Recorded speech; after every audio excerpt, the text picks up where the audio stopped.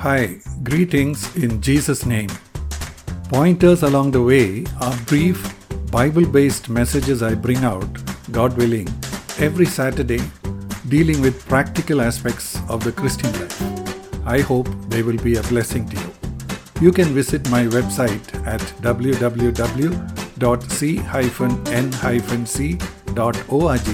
for my articles and books. This is pointer number 895, and its title is Faith Cannot Ignore Reality. Once, after dealing with a blind man, Jesus asked him if he could see anything.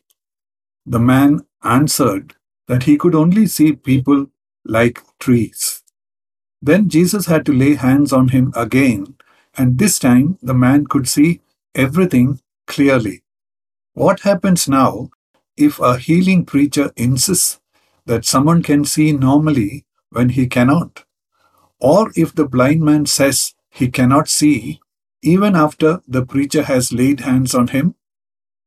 The preacher may say that the man has no faith or has some unconfessed sin.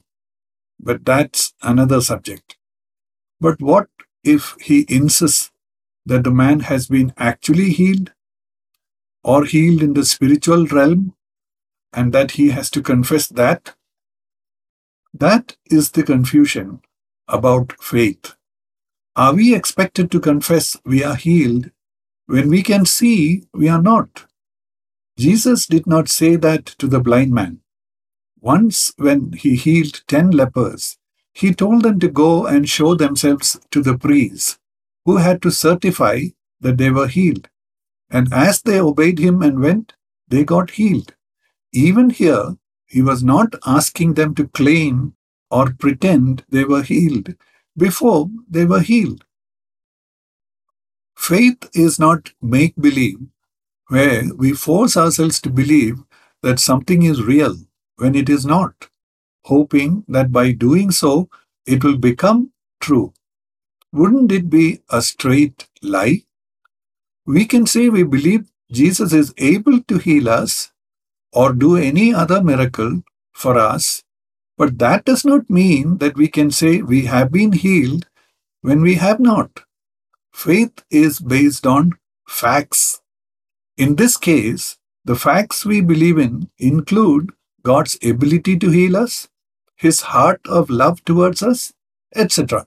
In other words, this faith is our confidence in Him as a person. We trust Him as we know Him, and then we place our confidence in Him.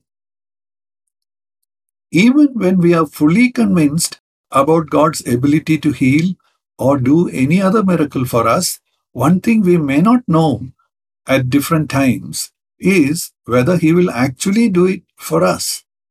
Our faith in God as a person we have come to know is one thing. Hebrews chapter 11 verse 6. And without faith it is impossible to please Him. For the one who comes to God must believe that He exists and that He proves to be one who rewards those who seek Him. If we have to have faith that He will indeed heal us or do a miracle for us, that has to be a special faith or a gift of faith which He gives us an assurance that He will do it. Hebrews chapter 11 verse 1. Now faith is the certainty of things hoped for, a proof of things not seen. If God speaks to us and gives us that assurance, then we will know it will happen. Romans chapter 10 verse 17.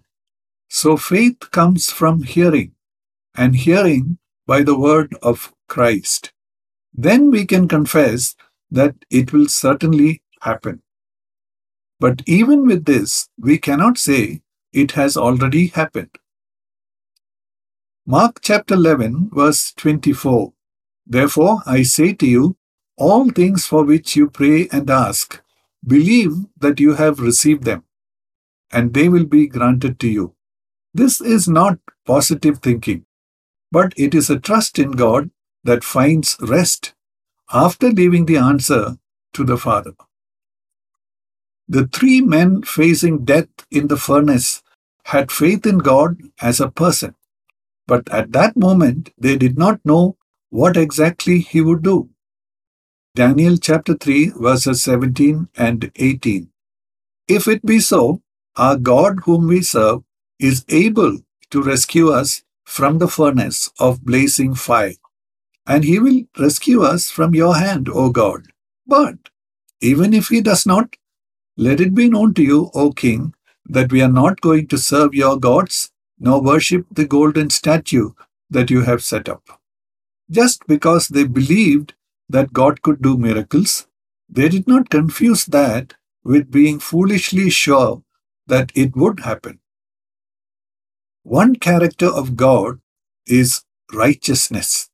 He will not ask us to do anything unrighteous, such as denying reality. May the Lord bless you in your life as you have listened to these words. Thank you.